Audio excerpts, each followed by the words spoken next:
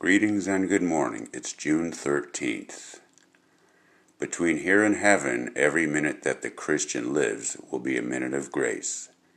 From Charles Spurgeon. Today's reading is titled, An Obligated God. Who has a claim against me that I must pay? Everything under heaven belongs to me. Job 41:11. In word. Imagine a father giving his daughter an extravagant Christmas gift every year, an expensive piece of jewelry. At first she might squeal with delight and hug her father's neck as tightly as she could. After a few years, her reaction to the annual gift might calm to be a respectful thank you. Eventually, she might begin to expect the extravagance as her right.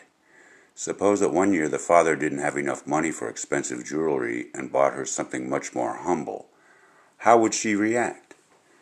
We know human nature well enough to know that once we're accustomed to generous grace, we expect it not as a gift, but as a right. Perhaps we've noticed this dynamic in our spiritual lives as well.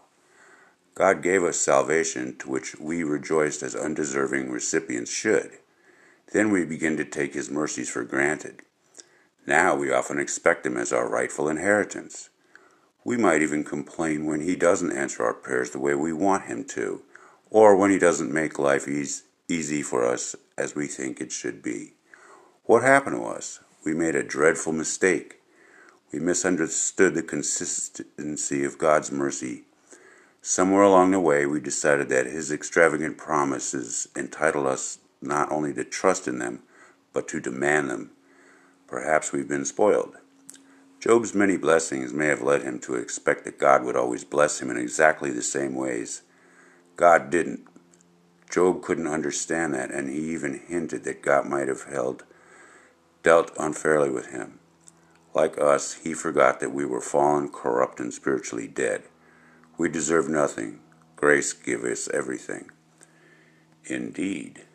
Be careful how you address God. Don't be a spoiled child. Be a grateful one. Remember that everything you have, even life itself, is a gift that springs from His fabulous, unfathomable mercy.